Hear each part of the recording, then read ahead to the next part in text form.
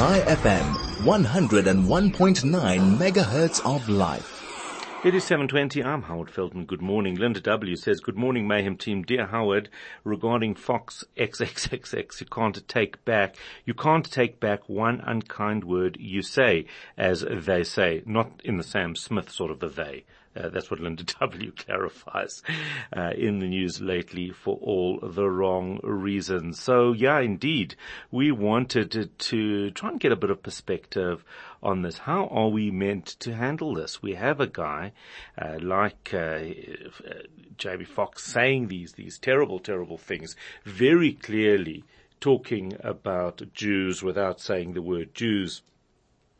Very hard to distance himself from what he really was saying. And then he comes out with a heartfelt apology. Well, how heartfelt is it? And what are we meant to do with that? How do we respond? Professor Karen Milner, she's a professor. She is the chairperson, of the South African Jewish Board of Deputies. A very good morning. How are you? Morning, Howard. I'm very well. How are you? I am well, thanks. But perplexed, because we want to accept apologies, don't we? When people do something wrong, we want them to be able to say, yep, indeed, that was wrong. I accept it and I apologize, and now we move forward. He did apologize.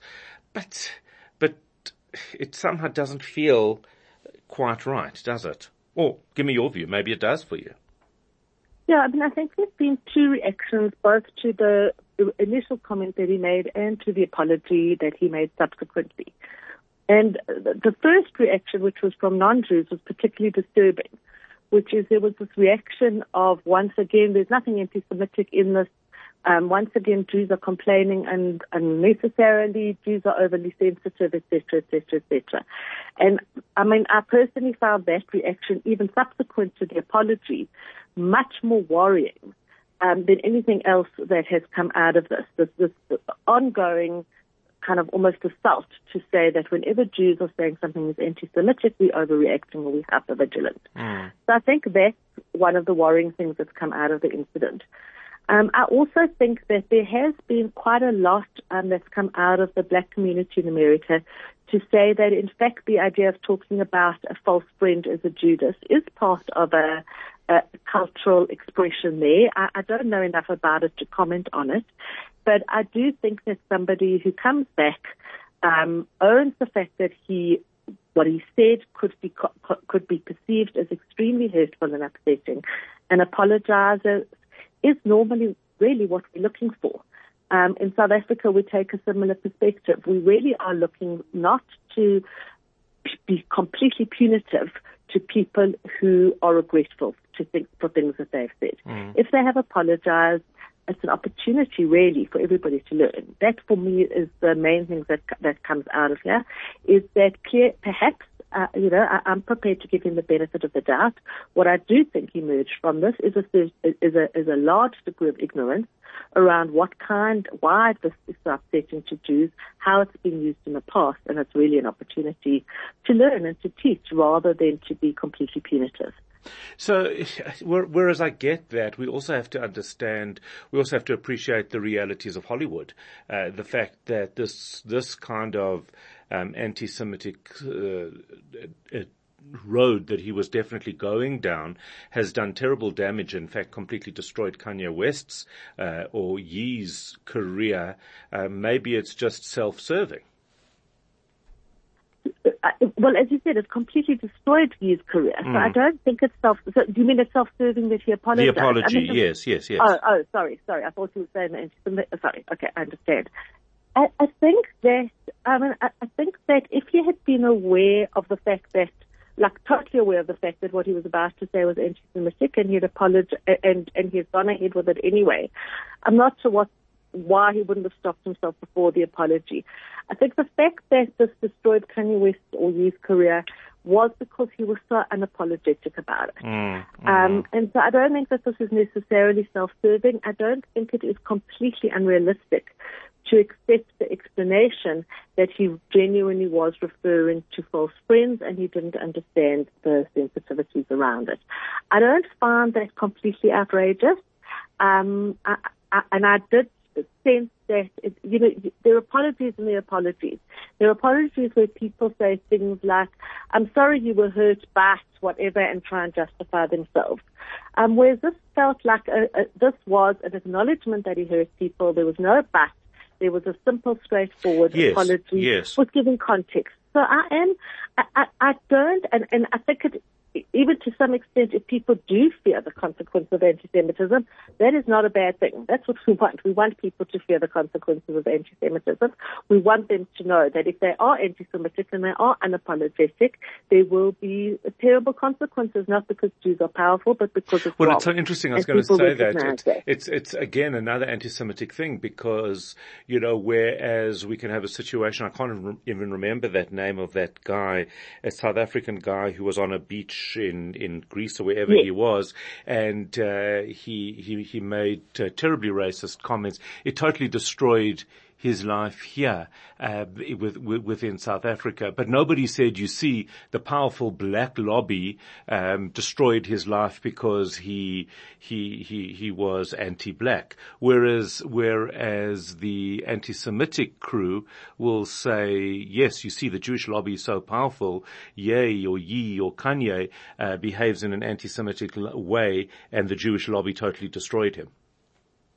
Yeah, exactly. I do think that that kind of response is much more problematic than where you just accept a heartfelt apology, accept that what he said was at best thoughtless, at